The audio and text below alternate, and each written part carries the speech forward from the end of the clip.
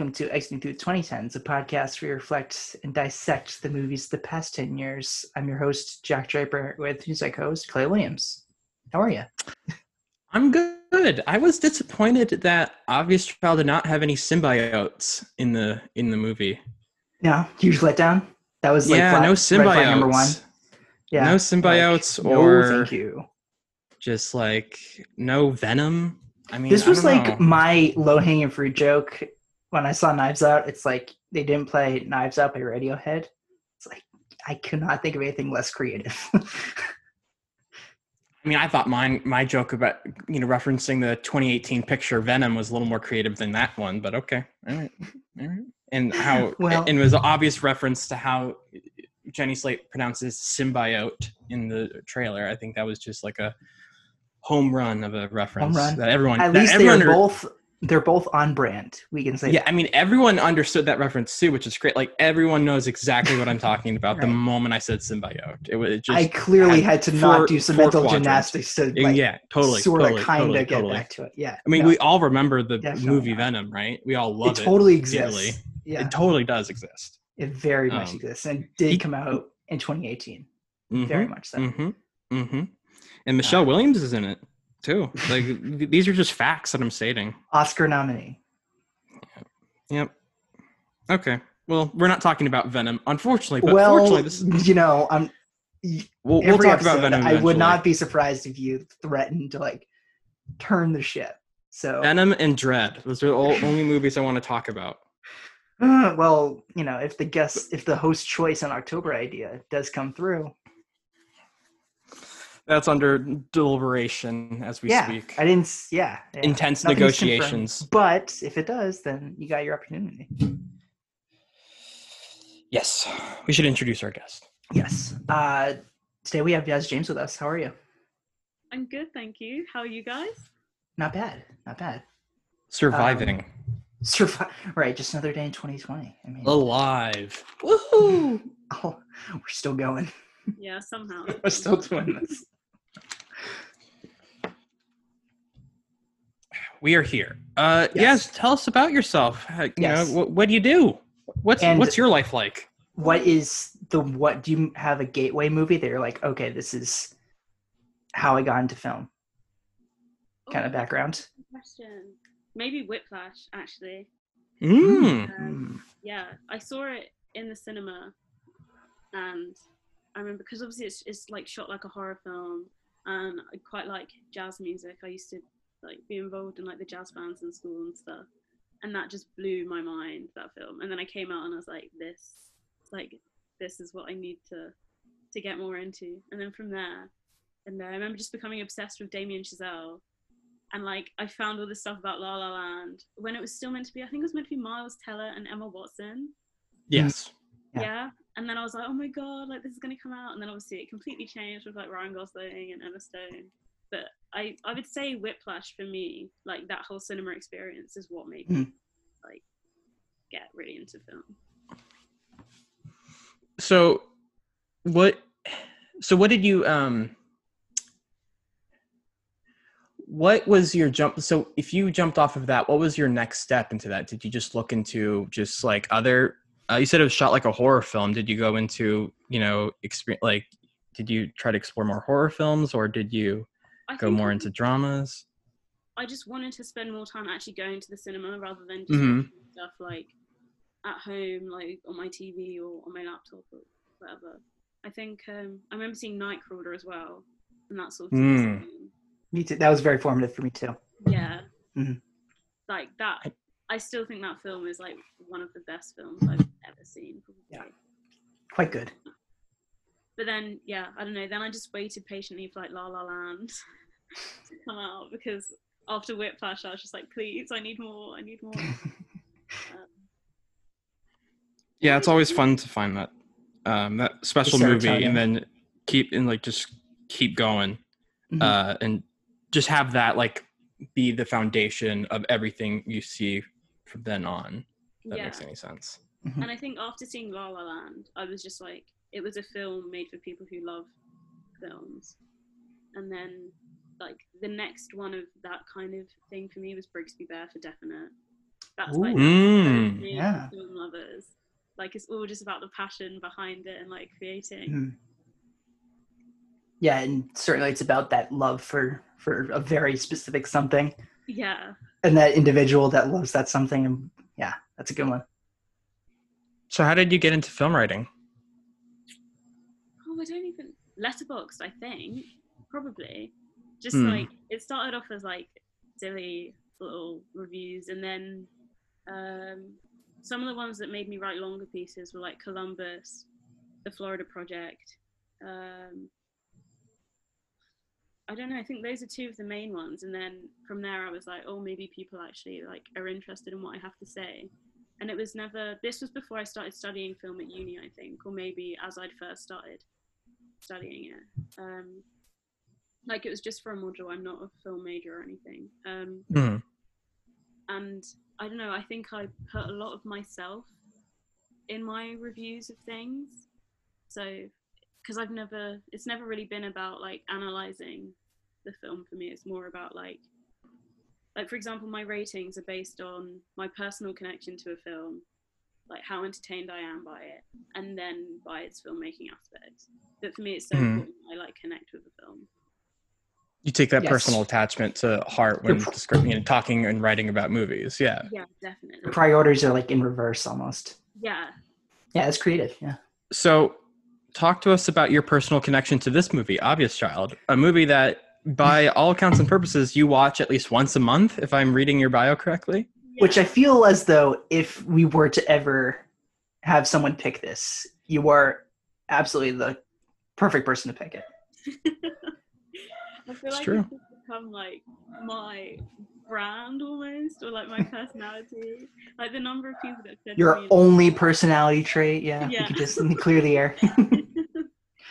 I think it's like, obviously it is a romantic comedy, but it's subversive in the way that like it comes from a one night stand. It's about unplanned pregnancy, like women are sleeping around in it. I don't know, I think it's just very modern and fresh, and you can really tell that it's written by a woman/women.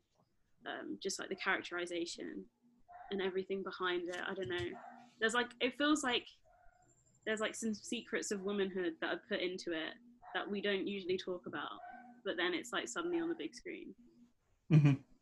How did you first see it? Did you watch it in theaters? No, I think I just randomly I think I just wanted something easy. I think I was having like a bad day and I just wanted something easy to watch, and then it was a recommendation on something, and so I just gave it a go. But I didn't watch the trailer because I remember the first time I watched it, like I had no idea it was going to be about unplanned pregnancy, when that's like literally the only description of the film really. And it's called Obvious Child, so it should have been obvious, but yeah. I mean, I watched it last night, and I just knew it was called Obvious Child. I didn't really know, and I knew it was Jenny Slate. I totally forgot about the pregnancy thing. Like I didn't even read the bio, and I'm just like, oh yeah, that's right, this is the movie. What is your relationship with Jenny Slate? I think this was probably my introduction to her, actually. Okay. And I just fell in love with her. Like, there's a quote in the film that talks about how Donna is like unapologetically herself, and I just think Jenny Slate is that in everything. And I think that comes through a lot in her comedy special, like that was on Netflix, Jenny Slate Stage Fright. But then very much like a wholesome narcissist. It's like how I can describe it. Yeah. But I think she's very real, more vulnerable than she gives off as well, and I think that really, really comes through in Stage Fright. And I think you see a bit of that in Obvious Child as well, but especially in Stage Fright when she opens up about everything.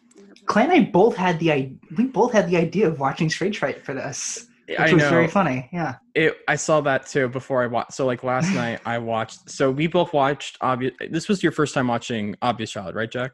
It was, and I only knew Jenny Slate as Missy from Big Mouth and Mona Lisa from Parks and Rec.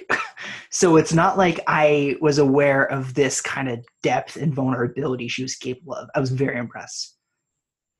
But yeah, I saw that because those characters are so big and broad, so. I mean, I have familiarity with Jenny Slate too, but for some reason I thought I've like seen her in 20 more things than I actually have. She just feels so integral to pop culture for some reason. Like she's this big part of it, and she's been everywhere. She's been in a lot of different things, but stuff that I haven't necessarily seen. I just feel like she's always just been present when I've been watching stuff. She's just in a certain comedian circle. Yeah. Yes. Actually.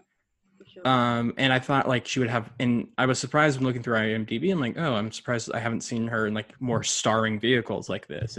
She's mostly like, she pops in for a few episodes on various television shows and does some animated stuff, and then kind of like pops in and out, and she's just a working actress. And I also thought she had a way bigger stand-up career, and like Stage Fright's like her first and only stand-up special.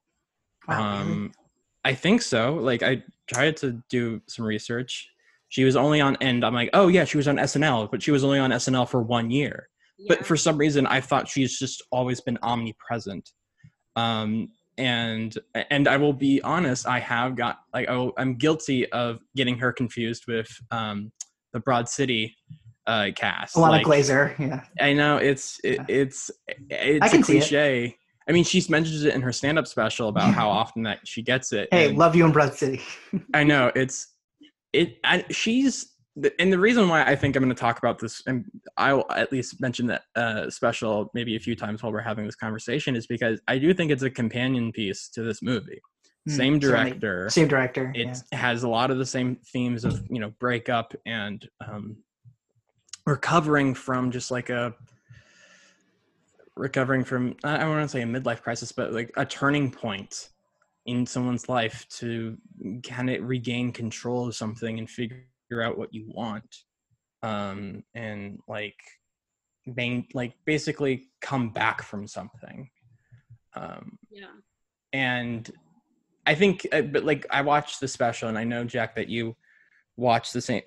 We have both did the same thing. I saw that you did it first. Like I had the same idea. Logged into Letterboxd, like, oh yeah, he's gonna watch Stage Fright too. And I think just because once I was finished with the movie, I was just like, Jenny Slate is truly an incredible talent, and I want more of her in everything.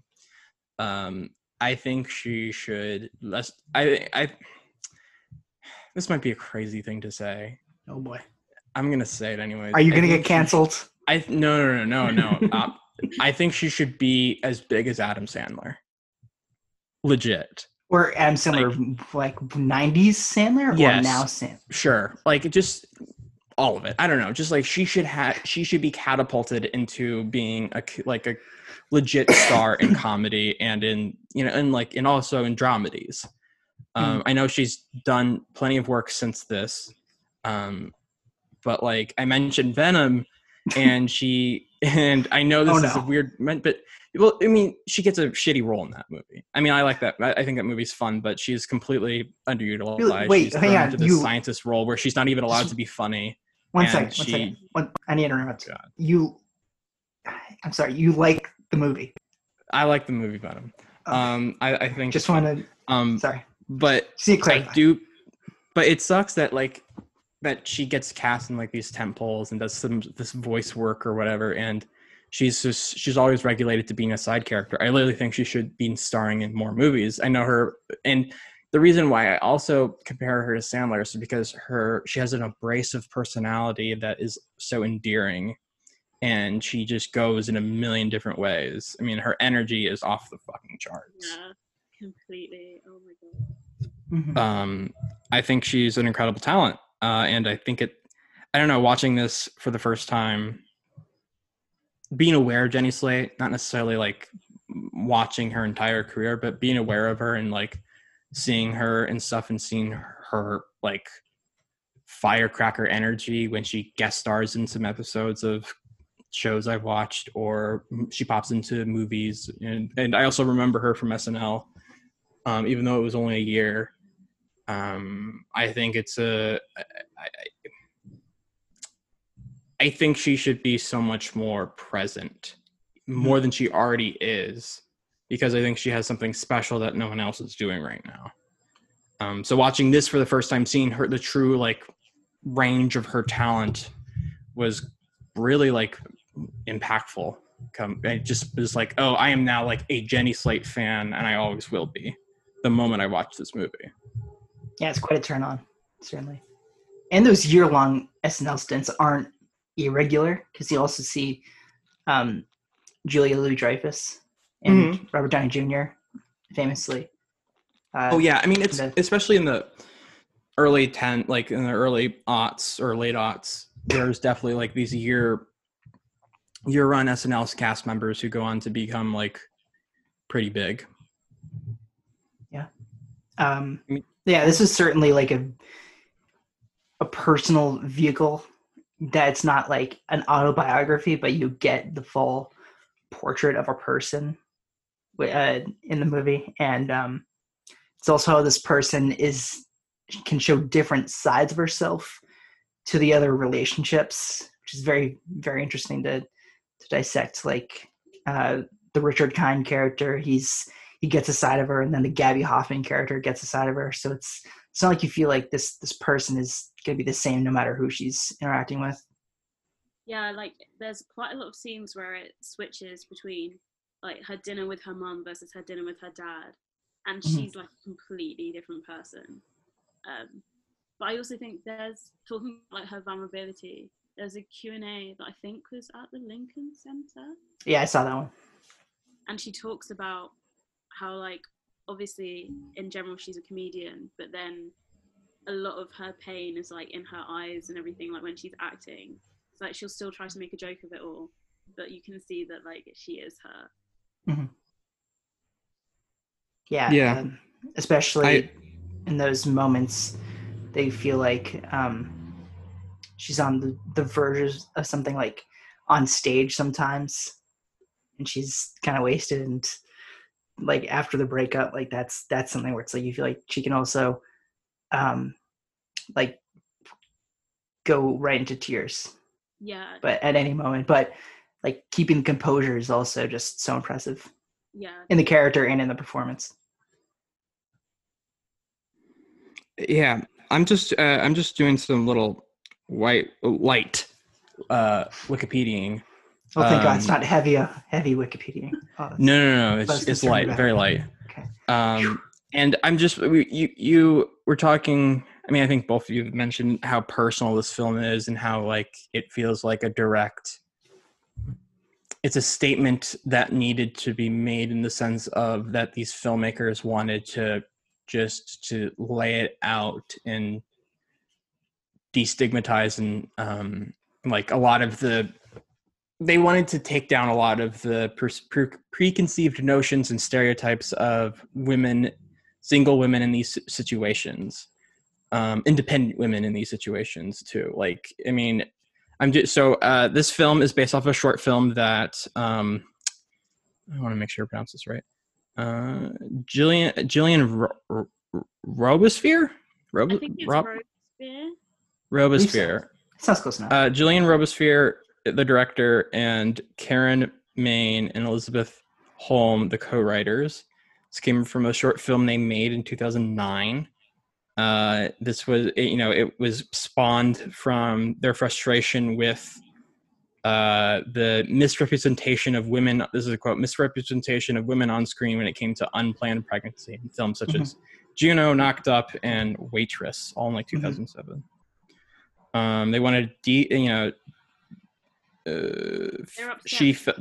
felt this, and say that again. They're upset because all those films ended like with someone having the child. Exactly. Yeah. All of them directed by a man as well. Should be noticed. And a lot of them, I mean, besides maybe Juno, I don't know. I mean, a lot of them are centered on the man. Like Knocked Up for sure. Like, I mean, Seth Rogen is in most of that movie. Michael doesn't consider it, as far as I remember. Yeah, That's kind of brushed up upon. So they made a short film in 2009, released it on Vimeo. 40,000 people saw it. Then with the response, they decided to make an actual film out of it. It does feel that of a work of like, y'all don't really know how it is here. Here it is. This is how it's actually like this is what you're not seeing. I mean, it doesn't feel like necessarily like a statement film of preaching a completely different lifestyle. It's just showing it doesn't more have of a like reality. an agenda, right? Yeah, it's just like showing a window into reality to what people in these situations go through. It does. I mean, it felt like that through the entire time.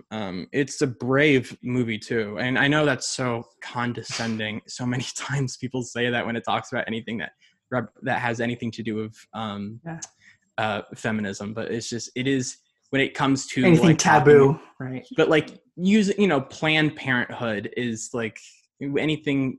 Using those subjects is something that is not really well received most of the time. At least by a wide, from a large crowd of people. So this was a risk for sure. Even the fact that in it, Donna's like almost 30, and she's so scared to tell her mum that she's going to have an abortion when like she's like a grown woman. It's completely her own decision, and in the end, fully a grown-up adult. Yeah, like spoiler, but like her mum's completely fine with it and completely supports her, but she puts off telling her mum about it for so long. It kind of reminds me of my favorite movie of the year, Never, Rarely, Sometimes, Always.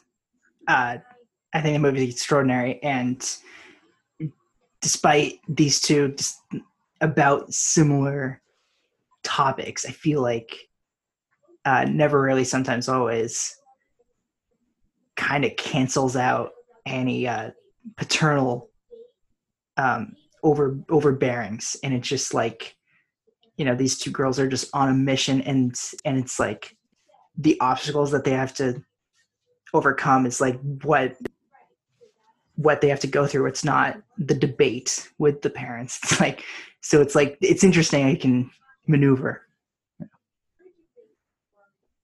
Yeah. Her friends are so involved as well. So like, yeah, I love the friend characters.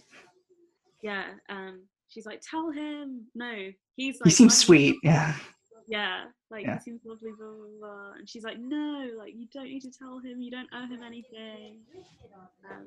I also think that's an interesting side to it. It's like seeing how different people would react. Yeah, the support of nature is certainly like Ghost movie's tone and earnestness, and I love how that scene could be so easily interpreted as improv, even though it's also a compliment to the script, because it's like, this is so fresh and so personal and easy, but it's like they could have easily had said this with no eye contact with the page, just like yes-anding each other, and that's with a lot of scenes, especially even the Jake Lacy scenes. Yeah. Who's Jake Lacy? He's Max, and Jake Lacy, who I adore. He's certainly, he's very hot. He's gotten this reputation for playing a super like over like a puppy golden retriever nice guy, and like he was in Carol. He was in Carol. Who was he in Carol? He was I believe Rooney Mara's boyfriend. Yeah. Yes, that douche. Okay, yeah, he does play. He does play like a very like upstanding straight white male. but nice. Yeah. And in High Fidelity, I was just gonna bring up. He's outstanding. Like he's such a similar character to Max. Yeah. In High Fidelity. And again, and also in The Office. But yeah, he's always going to be like so good at what he's told to do, but what he's being told to do is kind of homogenous. He does look like a golden retriever, though. You are correct in that. Yeah. I also find it funny because in High Fidelity, again, it's like a woman sleeping around, and he's just like, well, he starts off as just some guy, and then obviously it develops into more. But again, he's still like there, like, comes to visit her at her store, like, just wants to please her as like her personal taxi. Yeah. He's so similar in Obvious Child, like going to visit her at the bookshop, being like, Like, no, let's like go get food from that truck you said you love. you said you could fuck a burrito. Yeah. Mouth fuck a burrito. Yeah, right. There's that one episode in High Fidelity that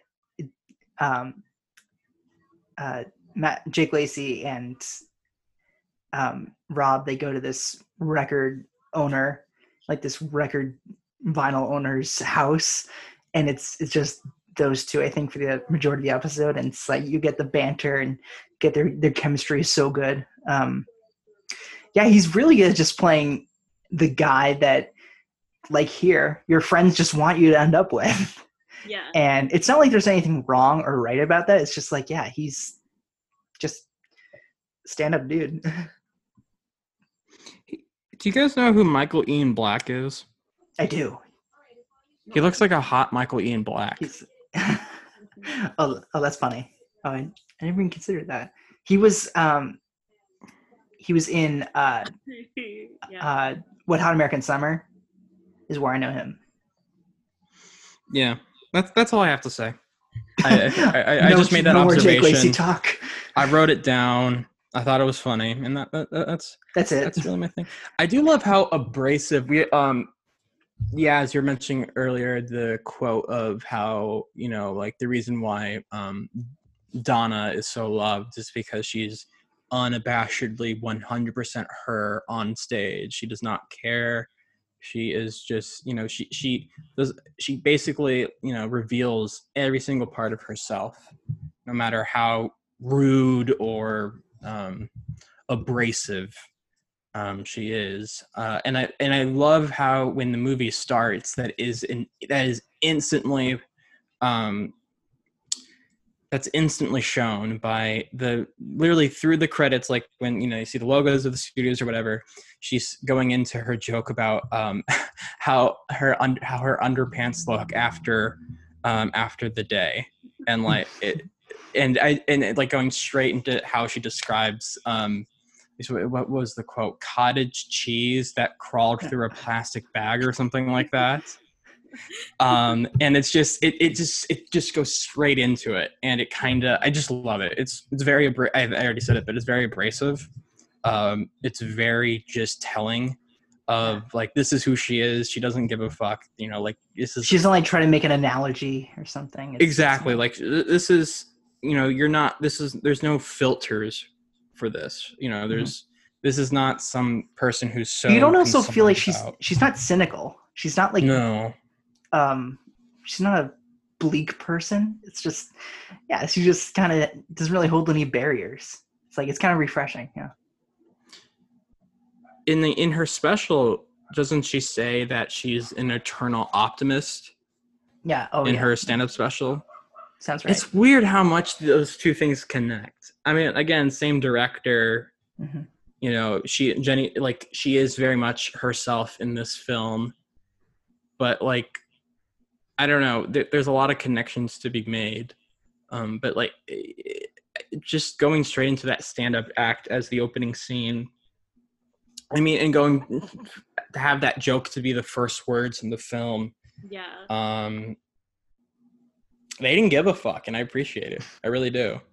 And also just using the stand-up clips as kind of chapter marks is just very, like, it's kind of brilliant. Yeah.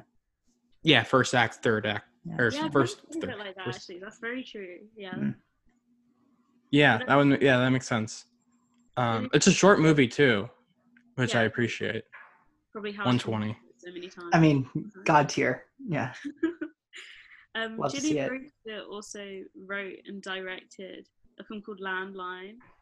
Yes. Which is about, like, it's got Jenny Slate in again, who's like an older sister. Then there's a younger sister who I think's about like 17 or something.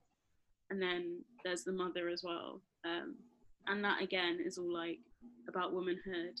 And in it, I think Jenny Slate's engaged, and she like sort of decides she wants to move home and is like terrified of her fiance and of like actually committing to like this big life change again. So it's sort of similar themes in that way. It's like a boyfriend meets the parents kind of situation. kind of, but it's, yeah, I think it's all about like taking it to the next level when she's like, you know what, like I don't think I can do this. Yeah. And then it's like her younger sister's like having her first sexual experiences and everything, and then I think the mum and father are like splitting up because he's having an affair, but it's all these like complex sort of romantic and sexual stages of like each of their lives. It's awesome. No, I definitely want to check that out now, because it's like I feel like that's a missing piece that Clay and I have now with the Jenny Slate. Yeah, I'm on a trilogy. Jenny Slate high. More Jenny Slate, yes and please. But you're talking, you're describing Landline, another film to come out recently that connects directly to the creative team behind Obvious Child is Yes, God, Yes.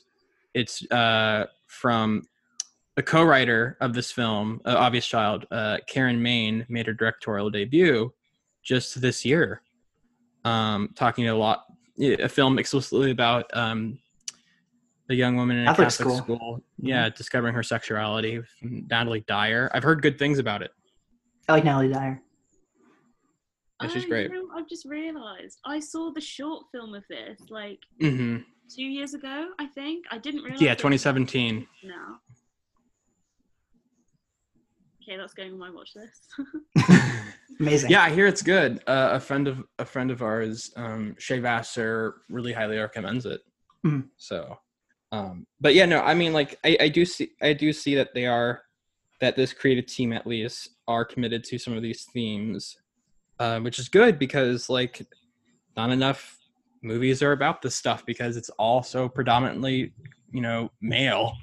I mean, fuck, like from the 70s. I mean, from, I guess, more on, but like explicit films discussing like someone discovering their sexuality or talking about sexuality in general, it's been so predominantly male since the 80s. Honestly, if you want to go, I mean, you go before then, but I'm thinking of films where it is so like, it's raunchy, I guess is the term, but like genres and careers have been made from it, from all the Apatows to the Rokins to all of that stuff. Mm-hmm. That now that like, and it's all become so generic and just kind of uninteresting and bland, and is this comedy in general? No, not comedy, but just these kind of I guess the romantic comedy centering around a dude who sleeps around a lot. Right. Yeah, he's kind of a schlub. It's become so uninteresting because there's nothing new to say about it, because it's so like, it's just been done so many times that for right now, like, to have other dynamics being put into this when it comes to films like Obvious Child and stuff like this is just like, it's so much more interesting. Yeah. In order for it to be interesting, you kind of need that male protagonist to be the co-pilot. Yeah, I also think kind of like you talking about that reminds me of I would compare the film That Awkward Moment with How to Be Single, and How to Be Single again has Jake Lacy as like the sweetheart throughout. Really? Oh wow. Yeah. Jeez. Again, the sweetheart, Jake Lacy. Yeah. But I think like with That Awkward Moment, I rewatched it recently, and I used to love it when I was like 13 or 14. I don't know.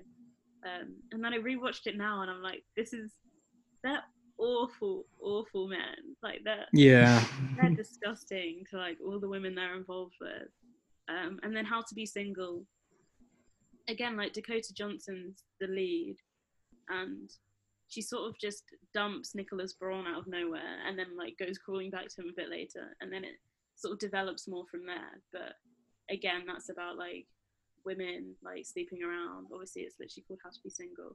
But then, interesting move, dumping Cousin Greg like that. Not sure how that sits with me, but I would never. Not a million years. Again, there's that like, I can't remember the actress's name, but the woman who plays Dakota's sister in it, again, is like Scared of Commitment, which is similar to the guys in That Awkward Moment. And then there's Dakota, who's like fresh out of a relationship, which again mimics That Awkward Moment, and she's just like trying to put herself out there. But for me, How to Be Single is so much more interesting and rewatchable and like palatable in general than That Awkward Moment. Mm-hmm. And I think they were made maybe like 2 years apart or something. So Awkward Moment came out in 2014, same year as Obvious Child, and How to Be Single came out in 2016. Yeah. Nice. But it feels like with the content, they feel so far apart. But again, that could just be. I think How to Be Single is still directed by a man, but yes, but written by a woman or a few women actually. That's still. Yeah, no, I do think that this genre, this type of movie of finding like this independent person in this big city, figuring out life needs more life into it. So, putting in new perspectives adds this kind of reinvigoration of a tired genre like this. I mentioned before we started recording a film that we have covered that I think is similar to this, is Frances Ha. Yeah, I agree. Big city, finding, going through a life of, or going through a struggle of, I'm 30, I have to be an adult now. I have to make adult decisions, and those decisions have adult consequences. How do I deal with that? And just the expectations that are put on you, your tumultuous love life, and also how endearing you are just being yourself, and how it's completely, it's like how you're not, how it's like okay, and you can build a support, a support group around that, or like, you have people around you who appreciate who you are as you are, and don't, I think those two films, thematically have a lot in common. Mm-hmm. And both are from interesting, unique perspectives. Of course, Frances Ha was directed and co-wrote by Baumbach, but Gerwig is the life of that movie. Co-written by, yeah. Yeah, co-written by too. Yeah. And so, yeah. No, go ahead. No, I'm definitely drawn to those kinds of films, and like, I started writing a screenplay at the start of lockdown actually, and I made a playlist based on like the kind of sound I wanted it to have, and the playlist is called "Oh, to be a 20-something-year-old undateable woman unsure of where her life is going." And for me, that is just completely. It's like I don't know if you've seen any of Noel Wells' films as well, but she did maybe not. very well, and I think there's another one, but I can't remember what it's called. But that's still that same sort of vibe. Is like I'm in my 20s and I'm just trying to sort of figure out. The world is my oyster kind of thing. Yeah, but it's like about messing up, and like how it's actually completely fine to do that, and no one it's a good thing. knows what like being an adult means. Everyone's just making it up. Yeah, and ultimately, also, I think both movies are like. It's kind of fun to make mistakes. Like it's not like they have a comparison to people who are boring or less extraordinary than those who are just like, okay, well, here is my steps A, B, and C. But it's like they feel they can keep their morals intact even when things are going to plan. And Donna still has a plan, even though that plan is like so. It's thought through, but it's not like she has to have any deliberation about making that choice. It's kind of like going to the Italian restaurant for her. Yeah, completely. But it's still kind of dealt with the same amount of weight, I think. No, I think that's interesting. And then, because obviously you've got Mistress America as well, and I rewatched that recently, and it's absolutely hilarious. Mm-hmm. And again, it's that whole like, oh, I've just moved to a new city, I don't know what I'm doing. But what I think that's quite interesting about Mistress America is like, whereas in Obvious Child and in Frances Ha, like Frances and Donna are both such distinct people, like they're completely themselves. Whereas Mistress America, I can't remember the protagonist's name.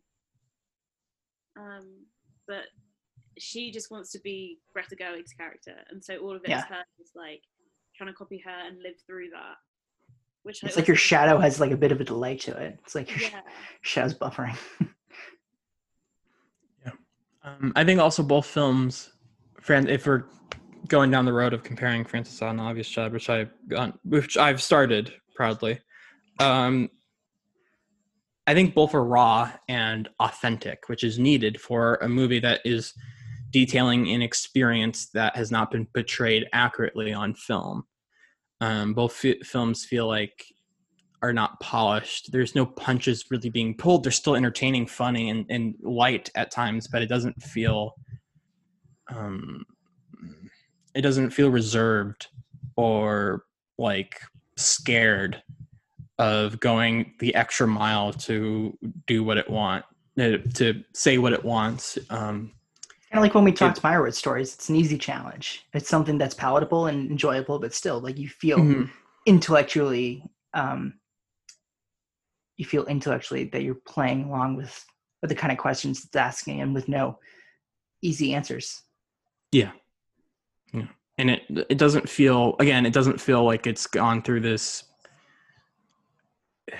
Hollywood input-output machine of gloss and polish that kind of rips out some of the more real, truly authentic things about living like this, living as this person, living from this perspective. Mm-hmm. It doesn't feel stripped of its heart, which which is a danger with these kind of comedies, is that it's become, the heart or the core of it, that real core of human connection can kind of be like, I don't want to say ripped out, but obscured going through the machine that is quote unquote Hollywood in the film industry. Yeah, so films that really portray that uniqueness and reality are so special. Similar to Frances Ha, this one doesn't feel as though it's following any tropes. It doesn't feel like it's trying to like copy off a trend. In fact, like you were saying with the quote earlier, they're trying to end those tropes and those trends. It's kind of like same with Frances Ha. I suppose like you could make the argument that it's the 20-something trying to figure out that person's life is kind of like, we get it with the indie Sundance kind of thing. But true. I don't know. There's a reason why Frances Ha is so believable and is so beloved, and that same can be said for Obvious Child. Like, it's a kind of staying power that it does not get left behind with the other homogenous movies about coming of age.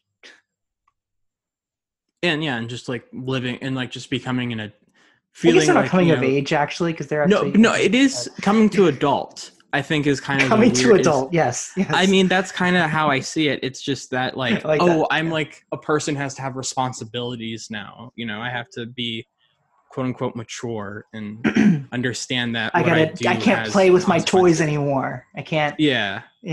I can't suck my thumb. Yeah. You okay. You can't, you can't just not do your taxes anymore. I can't pick my nose. Yeah, it's so weird with the. Yes, all of those things. You're correct.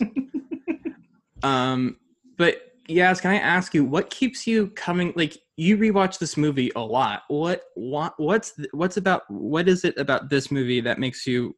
I mean, we know why you love it, but why do you want to rewatch it so much? You've seen this as much as Clay has seen Dread. So there has to be more. Some kind of reason. No, I'm not a person who rewatches movies often. So you've seen it more times than I've seen anything probably. I don't even know like what a straightforward answer would be. It became something that I put on for comfort. And then I think when I went on my year abroad, there was a night and I was like, you know what, like the only thing that is going to make me feel better right now is the one in Hong Kong? Yeah, when I was in Hong Kong. One? Okay. Like, so far away from home, like just, I don't know, I just needed something that felt a bit like my friends from home. And I think I watched it so when I turned 20, I watched Obvious Child like and it ended as it went midnight, and then I watched Frances Ha in the morning when I woke up, and I was just like, okay, this is where attempting to adult sort of begins. And so I find comfort in the two of those films a lot. But yeah, Obvious Child, I think my whole rewatching phase started when I was in Hong Kong. And I think, like, I put a Letterboxd review and I was like, this feels like a hug from a best friend, when I didn't have access to any of that at that time. And again, yeah, I don't know. I think it's probably because of the depiction of Donna and how much heart it has and how it's, like, quite raw and down to earth. And then, yeah, then I'm just in love with, like, the two of them and their chemistry, and, like, the whole Obvious Child scene where, like, the song is playing and they're just dancing around, like, that just makes me really happy. Yeah, the Paul Simon song. Yeah. It's at the stage where, like, I don't know, it's just part of my routine. It grounds you. It kind of gives you, like, a template to, I don't know, like, I understand that, really. It kind of feels like you're making a friend in Jenny Slate. Yeah. It's kind of like, I feel like I understand this person. She's very warm, even though she's very abrasive. After I watched Stage Fright, what did I say? Let me just look at it, sorry.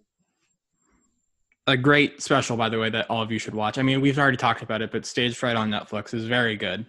It's I mean, I haven't been watching a lot of stand-up. A very interesting format as well. Yeah. The documentary hybrid. But her act is also so unique in that one. In the special, it's just no one does comedy like her. Yeah. What were you going to say about stand-up? Actually, I cut you off. Me? No, yeah. I said what I said. Don't take it back.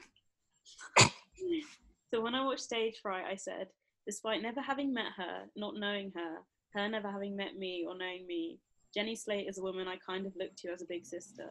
Obviously, I'm not a comedian, but the way in which she carries herself and seems to navigate the world always hits me. Something that seems to come up a few times is Slate's loneliness and her longing to belong. Her mother talked to her about their family's way of romanticizing things, and I think it helped me to understand myself a little bit too. Yeah, I just think I'm very similar to Jenny Slate. But again, like I've said, I'm not a comedian, but just the fact that she always talks about romanticizing everything and sort of, like, trying to have a laugh about things even when it's not great, or, like, I don't know, turning it into something positive, like with her optimism, as we talked about earlier. I just think I really relate to that side of her as well. Yeah, and even he's relatable, for sure. So open about the sadness buried underneath all that optimism, or it's just like, okay, yeah, I get that. It's the big sad. I think I'm an open book as well. I don't know, like, I joke about things on Twitter, but I also think, like, I don't really have anything to hide. I'm a terrible liar, so I just never bother. I mean, I agree, though, and I think that's what comes from the relatability factor in this movie and in Frances Ha, is that they're not repressed people. They're not these people who are, repressing all their true feelings and opinions and emotions about things. They're very open, and they let you in on that. So it gives you this perspective and connection to them that feels special and unique, because they're unique people, and you're also you're being given an understanding of their unique experience and thoughts. Yeah, and I think, like we were talking about earlier with my writing, and how, for me, like, the thing that I focus on most is probably my personal connection, and then, like, speaking about my own experiences and how the film sort of reflects that for me. I think that also comes through quite a lot, and that's probably why I love Obvious Child so much. And even in, like, my personal essays, like unfilm related stuff, like, the ones that people seem to like the most are the ones where I've just been like, okay, I'm gonna share some of my deepest, darkest thoughts and, like, emotions with a bunch of random people online. Here it goes. Yeah. that's where great connection can come from too. Even if they haven't lived that certain thing you're talking about, or they don't really know much about it, if you truly express yourself in a way that feels so personal, raw, real, authentic, all the similes, it comes across. I mean, that's why no matter where you're from or your demographic, your point of view, your ideology or whatever, like if you tell like a real story with real emotions, people will understand and relate to it. I mean, that's why again, we're talking about these two. It's become kind of a Francois episode. Didn't mean for that to happen, but like Julia comes in and bombs us right now. Yeah. Obvious Child feels as if I am not a woman, and so like what? I thank you. Okay. So I don't have this perspective. I don't live in New York or blah, blah, blah. But if you give me like a template, not a template, but like room to really understand what is going on, who she is, and her, like her personality, how she lives, like where her mind is at, I don't have to have that experience to understand and feel that human connection that we all kind of want to feel when we look at other people, when we hear these stories, when we, I don't know, this is getting a little deep, but I do think that even though this is a comedy and that the jokes are great and there's a lot of poop jokes that are honestly 5 out of 5 poop jokes, good fart jokes too. But again, those jokes, even though they're just like, it might be quote unquote crude humor, those come from a place of authenticity. This is who she is. This is what she finds funny. This is what she jokes about. She's a real person with, a complete set of characteristics, and personality. So like seeing that on screen gives you a connection to it, whether you find it necessarily relatable or not, you still have that connection. And I think that's why these films like shine. Certainly, rather than just the story, it's the storytelling that is an expert at generating empathy, like the empathy machine that Ebert will always talk about. And it's like the same can be also said for Yaz's Letterboxd reviews, whether they be like joking or serious. Like I think it's always gonna be like, okay, you can click with a person whether it's writing or visual. But yeah, switching gears for a second, actually, the David Cross in this actually took me more by surprise than Jenny Slate's winning performance, because when David Cross shows up, who I'm a big fan of, I love Mr. Bob, Mr. Show, but it's like, whoa, I was not expecting this. Did anyone else was anyone else, I guess not like he threw me off, like by no means. He's not like Nick Kroll and Loving, but at the same time, it's like, whoa, where is he coming from? I'll be completely honest. I do not like David Cross. I don't really, I just don't like his vibe. I don't like his tempo. I don't like any of it. I haven't seen Mr. Bob and Mr. No, it's just no. I mean, I don't know if he's problematic or not. I don't really care, honestly. But I think he's funny on Arrested Development. Yes. But just like when I see him in anything else, I have not seen Mr. What was it? Mr. Show and Mr. Bob. Mr. Bob, Mr. Show. It's the sketch comedy show I do with Bob Odenkirk. Yeah, with Bob Odenkirk. Yeah, I know. I'm like this neophyte when it comes to that, and I apologize, but like.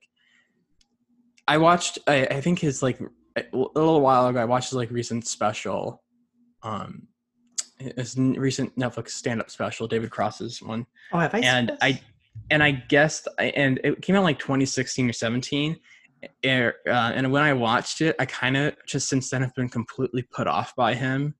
I just don't like his vibe. I don't know why, I can tell you, but, and I find him really grating in the sense of, I don't know. He seems like a douche. I don't know how else to say it. Which is good for the character he plays in this, because he's a full-on fucking douche rag. Yeah, right. Certainly takes a turn. And I applaud it. I mean, I don't like seeing him on screen. I don't like hearing him talk, but like, I don't know why I have this personal feeling about David Cross. I don't know. He might be an okay guy, but like, I like that they chose to have him as this character. Is it Oh Come On? Is that the special? Probably. I don't know. I kind of blocked it from my mind. It just was so. It was so self-serving. He just seems like he just seems obnoxious and self-confident and narcissistic. I missed it. Sorry, I don't know. I don't bash David Cross right now. Something similar that I heard another friend say when a friend and I saw Palo Alto, the Gia Coppola movie. He was like, I hate James Franco. Like, because of just that one. I mean, like James Franco and David Cross, I think those are kind of like a little bit different, but it was like he didn't know anything personally, but it was just like from that one performance, he kind of like get a gut feeling. Because for those that don't know, Palo Alto, he plays a soccer coach that he gets a little too close to Emma Roberts' character, and I don't like that at all. Yeah, he gets. Just hearing from it. It's a good movie. I like that performance, but yeah, it's a relationship where you're like, wow, they're really going here, and so interesting because at the time that Palo Alto came out, I think like around 2013. Yes, I believe so. So when I was like 14, Palo Alto was my film that I rewatched all the time. Interesting. Yeah. Yeah. I think for me, that was probably another film actually that got me into like cinema in general. And yeah, it's another stepping stone. Yeah, I just think for me, it's probably more the way it's shot. And I remember I read the book, which is also written by James Franco. Mm-hmm. And I think again, it's like with Skins, the TV show, like how like raw it was, and it was like, oh my god, like teenagers having sex, like what, we never get to see this. I think now looking back at it, there's a lot wrong with Palo Alto, but maybe that's also like part of why it was written and why it was made. Like I think it's all based on James Franco's own teenage years and like people he knew and stuff. Yeah, I believe so. Yeah. But I think Euphoria probably does a much better job of that now, or maybe it's like a sort of way of reimagining that kind of story now, I guess. Yeah. And it could also be like the way that Palo Alto ages, where it's like this one. Yeah. Just its style is. I can also like. I think I need to see it again to make this my own opinion, but I know that some other consensus is like that is the Sundance-y independent coming of age that we've all come to find homogenous, and it doesn't feel earned with that Franco Roberts relationship that it then develops. But yeah, aside from that, I think David Cross kind of, I think I see where you're coming from, man. Like Cross kind of plays someone that you do get a bad feeling from, and he does play it a little too comfortably. Yeah. And I think he's striking. I think he's striking what the character is going for. So I don't think it's like, personally, like when I thought about what you said, I don't think it's his fault. I do think like that is all on top of what you think. It's also that added layer of like, okay, yeah, this is kind of his brand, and in this film, brand is put to its forefront of being an obnoxious douche who seems like every bad comedian's personality. I don't know. In Arrested Development, complete opposite. At least from what I remember. Tobias That's why Bluth, I like him in that. It's just because he's so not him. So funny, yeah. And his little stint in Eternal Sunshine, he's really hitting the bases, I think. Does he play like the brother or something, or the friend? He plays Jim Carrey. He plays Joel's best friend. That's right. Okay. Yes. Yeah, he's good in that. Yeah. What do you think of David Cross in Obvious Child? Yes. Or that scene in general? It, like we've been saying, it almost doesn't seem like he's acting. Yeah. Kind of is like, I can see you. I want to believe that you're not like this, but I can definitely see you. You're too good. Yeah. And like the whole scene where like he comes back in that awful tank top. Very funny. Yeah. I love her reaction to that too. And like all the talk about the gold Kia and like it's just the way that he describes Los Angeles kind of gives you not the best feeling about the character. Yeah.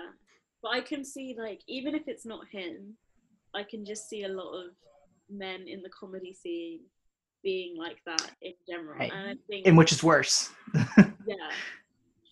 And I think that like it makes me like scared of him in a way, but also it's funny to watch because I don't have to sit there and live it.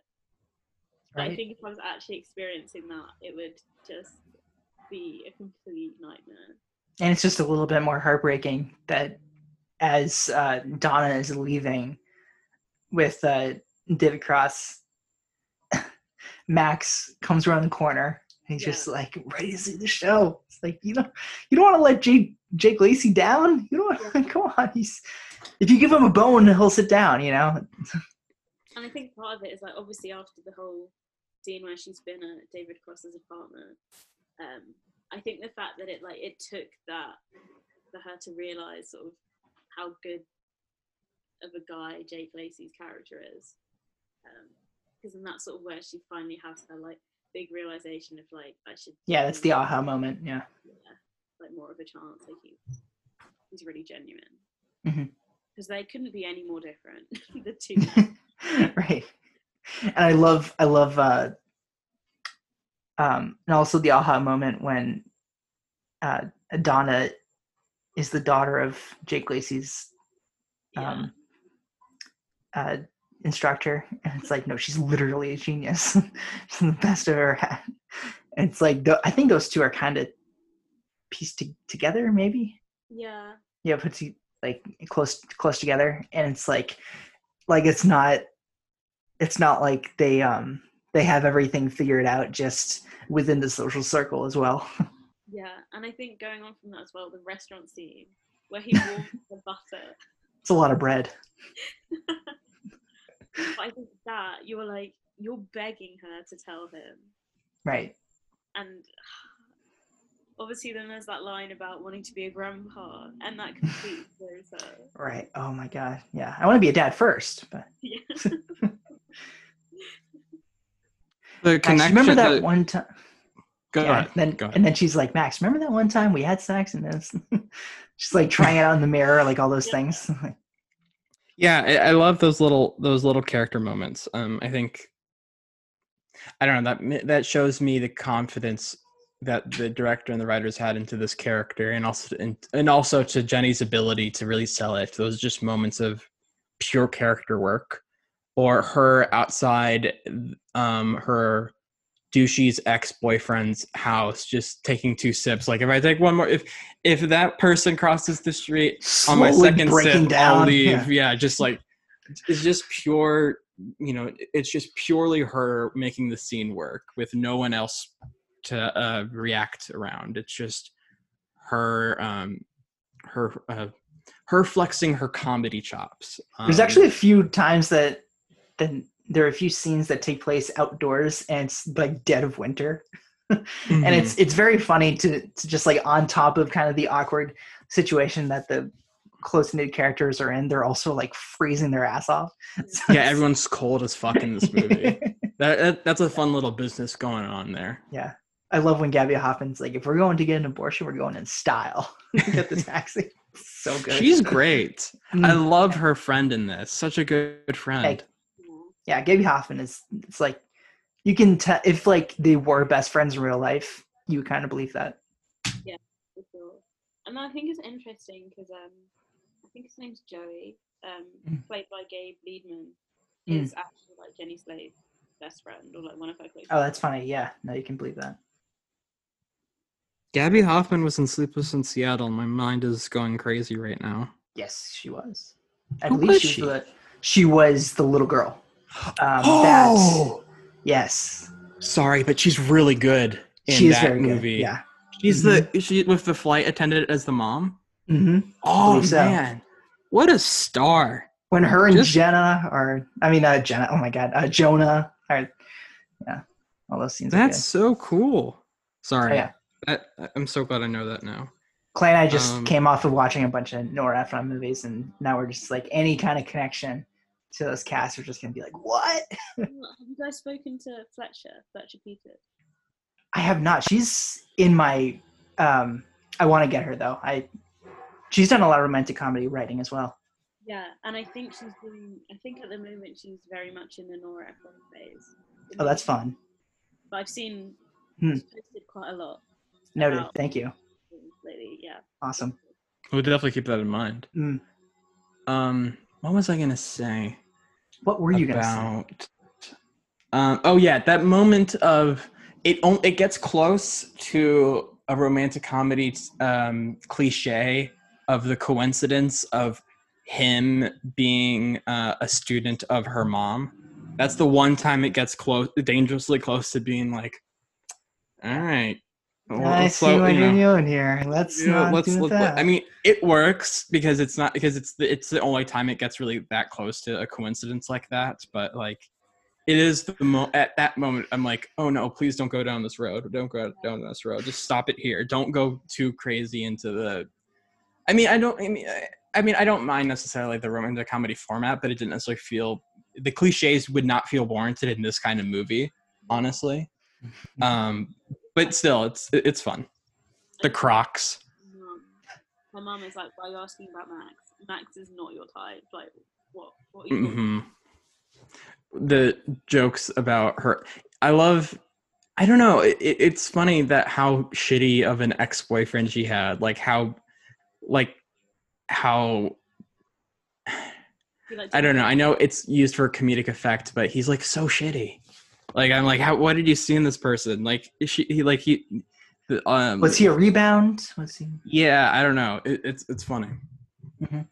And you could also see it kind of venturing into a romantic comedy type when you get to the meet cute, but there's kind of tough ways to maneuver around meet cute where it's like, okay, this is fresh and original. So I understand. Yeah.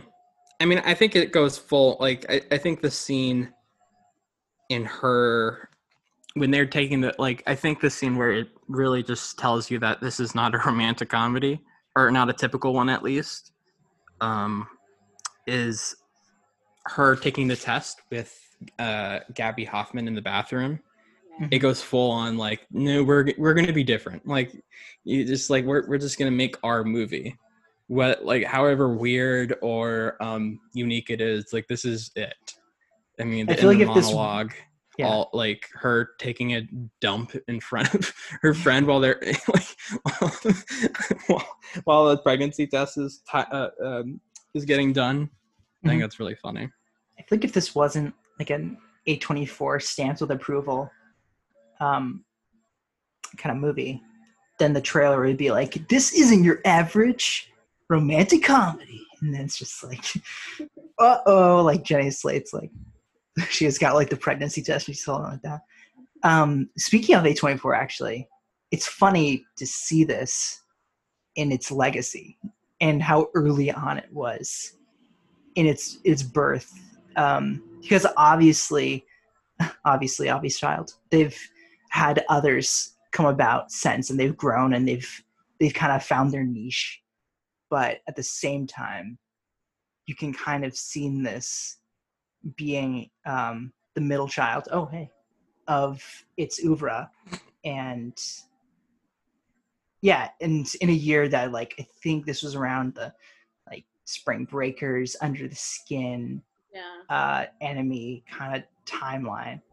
Like, early A24 and present A24 are kind of same and different at the same time. Yeah. Discuss. I don't know. I mean, we've talked about A24 so much that I can't think of a film that's exactly like this. I don't know. I kind of feel like, do you think they're going out of the comedy realm more and more? Like, when was their last full-on comedy? I guess 8th Grade was 2018. Midsommar. Fuck you. It is. I love how that's a take now. I mean, it is. There are some Will funny things about it. Character genuinely makes me laugh a lot. It's true. It's true. But I just like that whole like Midsommar is a comedy. I'm like, all right, calm your shit. Calm down. Calm down, film Twitter. Just like. I didn't realize John Mulaney and the Sack Lunch was A24. It was. That's true. Yeah, they do weird shit like that. They just produce they produced the Jared Carmichael show. That was early in A24's career, but still, just weird things like that. Weird things, yeah. But comedy wise, I suppose. Wait, what was did they produce her second feature, Landline? Am I crazy, or is that Amazon original? Yes, it's like a shot in the dark. Okay. Amazon Studios. Right here on the poster. Okay, I can sleep now. Interesting. Okay.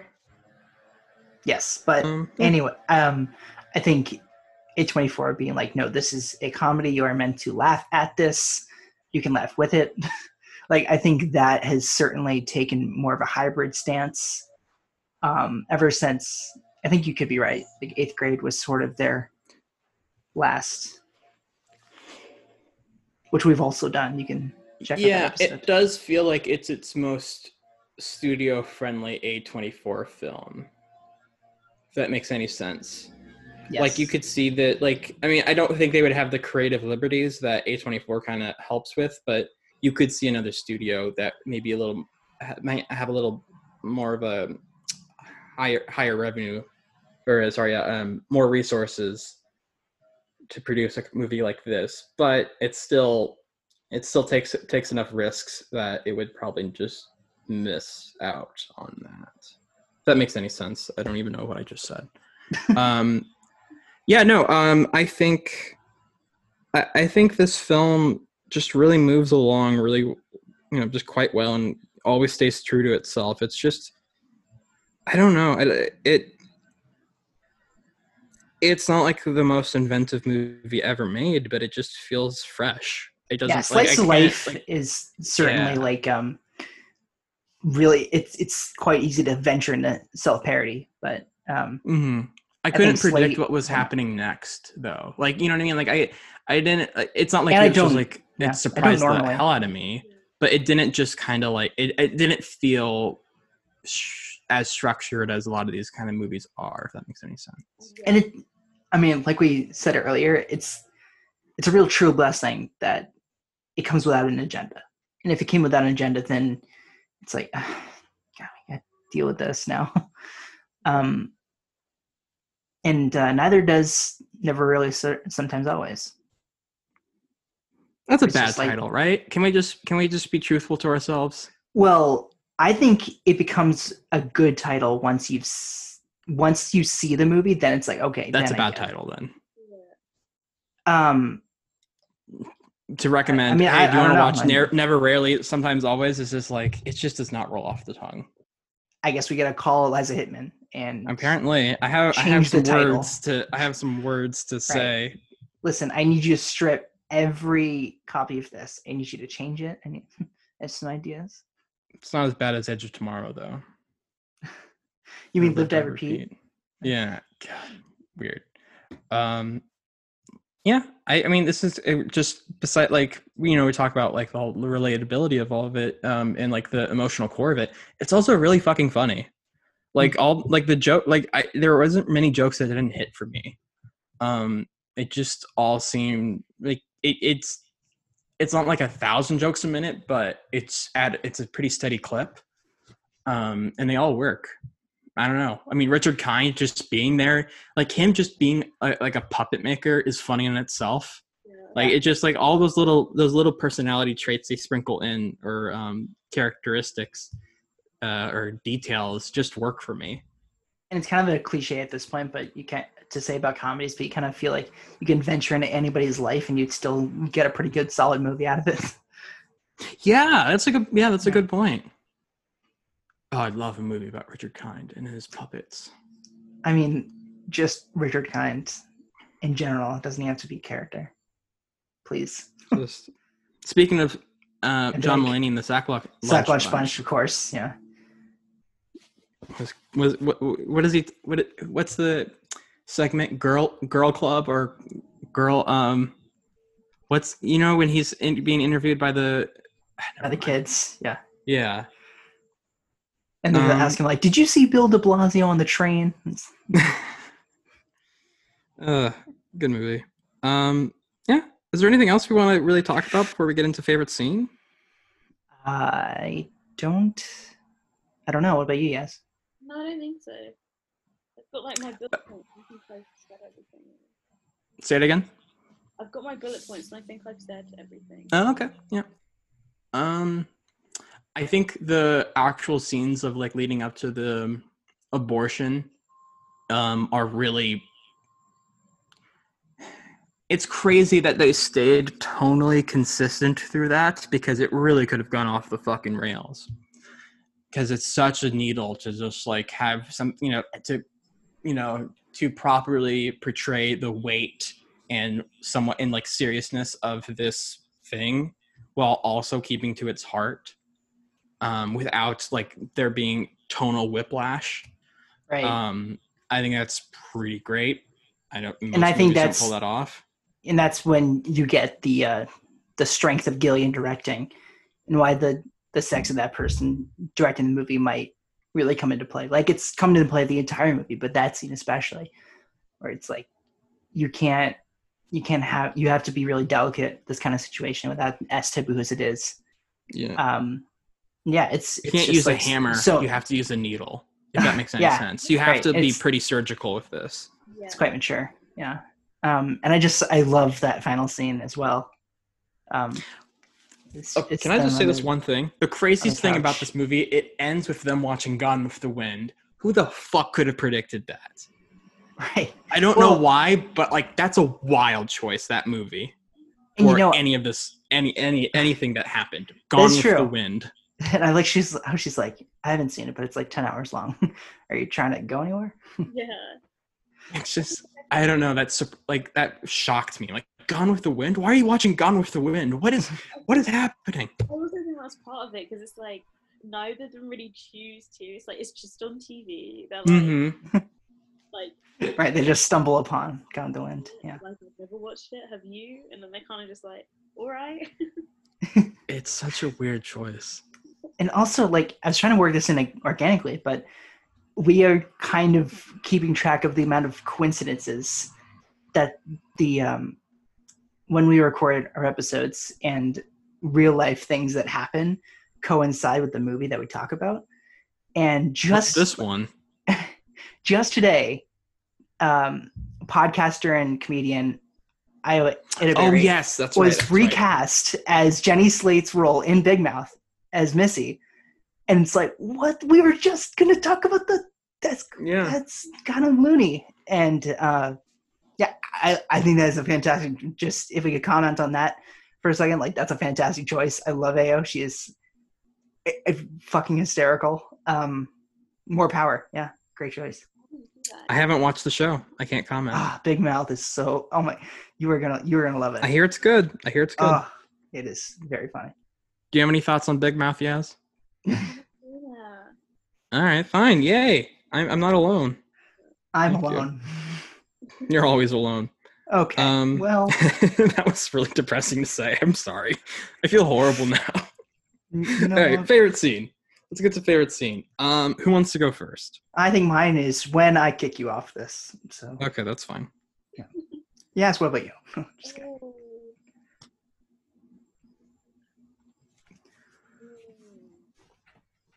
It's so hard. I know. Yeah, right? It is hard. Yeah, this is always like I never feel prepared for this part. Yeah, immediately goes to like the obvious child scene, like where the one night the titular obvious child. But I think it could be the restaurant scene, like where he wants the butter, because I think that just shows how sweet he is.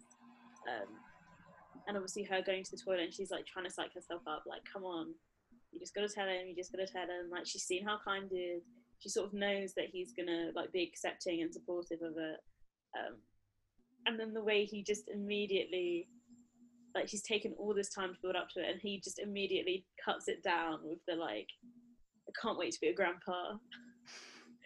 And then obviously she can't cope with it and just shoves the bread in her mouth and is like, I'm not dealing with this. It's a lot of bread. It's so good. It I love how slowly it is too. It's like not even. Yeah, but I think. So Looney Tunes. Yeah, I don't know. I think the warm my butter. Like, there's an interview with Jake Lacy where he talks about it. He's like, I've never heard of that being a thing. Same. I wish I was as nice as this character. Like, I wish to warm someone's butter. Well, Jake Lacy, we actually, like, that's so funny because he's kept in this basement with like saltine crackers and LaCroix. Whenever he's needed for a new project, they just pull him out like they do with Lucas Hedges. Well, I have mine, Clay. Is that a reference to Wes's review of 3 Billboards? It is. Good job. Well, oh crap, did I just lose it? No, it was when she figures out that she's pregnant. I think that's very clever. There was the pregnancy test or her in the changing room? In the dressing room. I think there is a million and one ways to do that. And the way they go about doing that is quite clever. And thoroughly laughed and then thoroughly was kind of like in awe of the way that Slate took that in, and Gaby Hoffman's compassion. Yeah, it was all there. So Gaby Hoffman is the GOAT. I also think it's so like, it's so believable of that realization, because it doesn't, like, obviously afterwards they do the pregnancy test. I love that I said they do the pregnancy test because it's so like them together. They're like sisters. Mm-hmm. But I do think that moment of her just being like, oh yeah, like, I don't know, I just feel a bit weird, like my boobs hurt, whatever, blah, blah, blah. And then the way it's like a passing joke, like, haha, maybe you're pregnant. Mm-hmm. And then it's that like boom realization of like, light bulb. I was kidding. Yeah. I also love how I wrote this down in my notes, how when she's like, well, you haven't had sex with Ryan in like months. And she's like, well, yeah, but and Gabby's like, pee farter? You know, like that's how she refers to Max is. And I love that because that means you instantly know that that Donna told that story to Gabby about how he farted in her face while he was taking a piss, and how they actually came up with a nickname called Pee Farter as Max. I think that's it's such a serious moment too, because not serious, but like it has like consequences of like, oh no, she's pregnant, and then just immediately undercut that with her saying Pee Farter was just so funny to me. Yeah, and I also think like that makes me laugh because I don't know if everyone does it, but I know me and all my friends will refer to like people in our dating lives by nicknames like that. Mm-hmm. Like, it will never be their actual name. It will just be like one defining like characteristic of our experience with them. Definitely, especially if it's not like a serious relationship. If it was just someone you've been on a few dates with, like that's definitely nickname material where you don't even have to really explain who the person is since it's not that serious. Boys are so boring. We're just numbers. We are numbers. I think my favorite scene, her at the abortion clinic is really great. I mean, her, like, when she is under sedative and tears just kind of just roll down her face so organically is really devastating. Yeah, there's that one shot with, like, the lamp, like, kind of blinding her. Just, yeah, and it just kind of falls, and, like, the tears just, like, kind of fall off her face. They're not, like, streaming down or anything. They just kind of fall and just... I don't know. It's very devastating.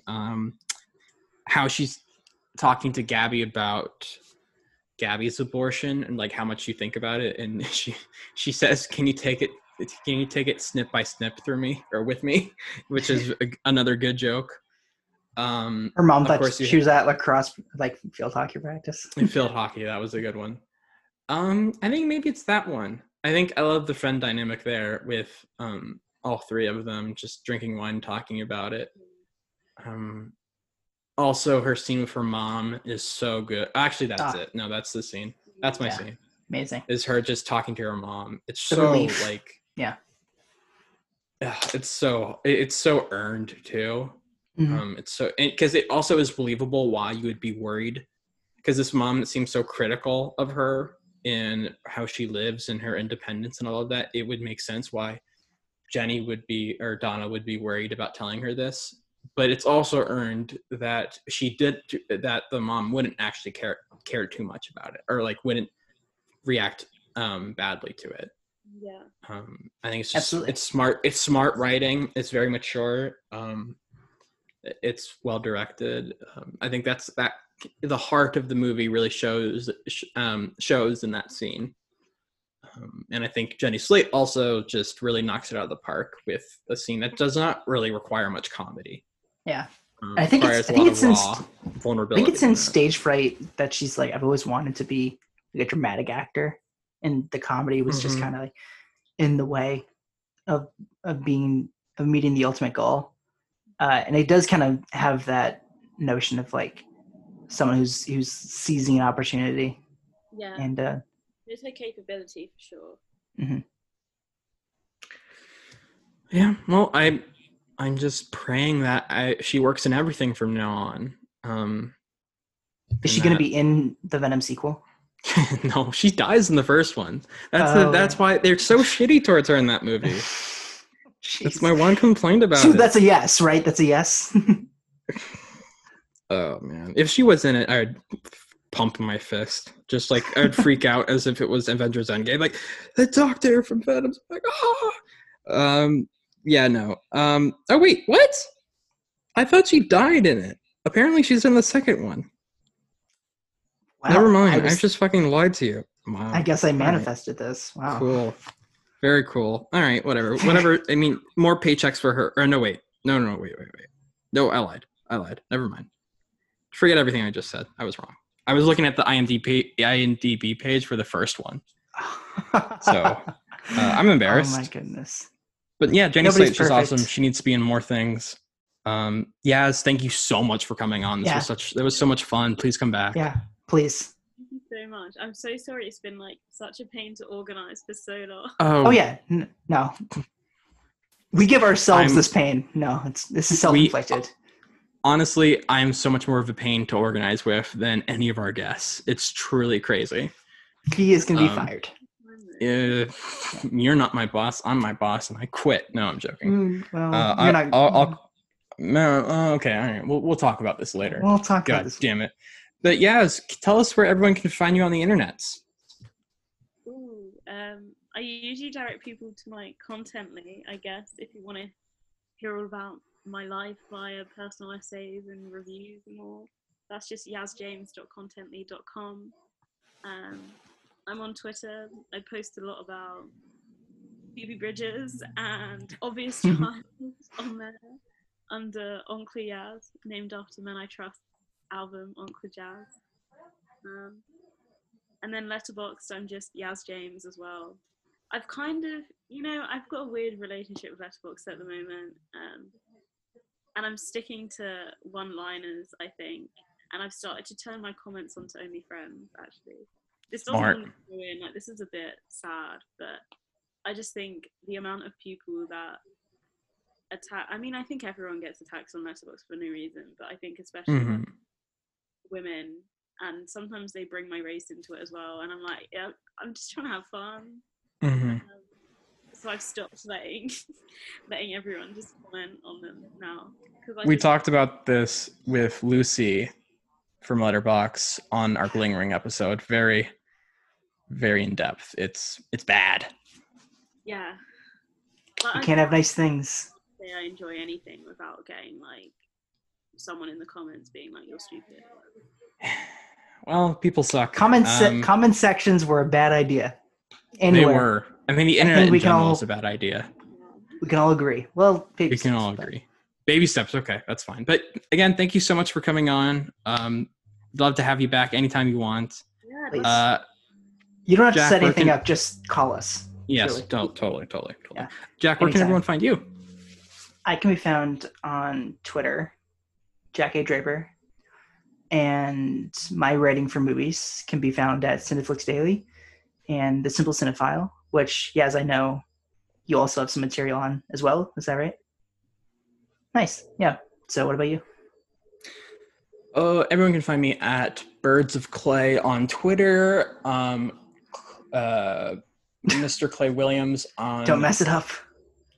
Yeah. Sorry. I've just changed my usernames recently. So wait, Mr. Birds of Clay on Twitter and Letterboxd. Mr. Clay Williams on Instagram. You can follow the podcast Twitter account at ETTPod. You can leave us a voicemail on Anchor. Please remember to rate, review, subscribe. Give us those 5 stars on iTunes or whatever service you use. Greatly appreciate that. Next week we have As Above, So Below with Mary Beth McAndrews, and I'm ready to explore the Paris tunnels. So who isn't, baby? Catacombs. Who isn't? Catacombs. Who? Weird. I mean, all great things. Paris, skeletons, catacombs. A red and black poster. Yeah. The poster is pretty dope. It's pretty dope. I haven't even seen the movie, and I'm like, poster 5 out of 5. Which, by the way, something else that I just realized, the movie came out 6 years ago, like today or tomorrow. Isn't that kind of funny? As Above, As Below came out like in August. Yeah, like the 28th, 29th, 30th, around it. Man, jeez, yeah. It's like the universe is connected to this podcast at a cosmic level. We're being told something. That's it. That's the only explanation I can think of. This was our destiny. Clearly. But again, thank you all so much for listening, and please remember, defund the police, Black Lives Matter, and we'll see you next time.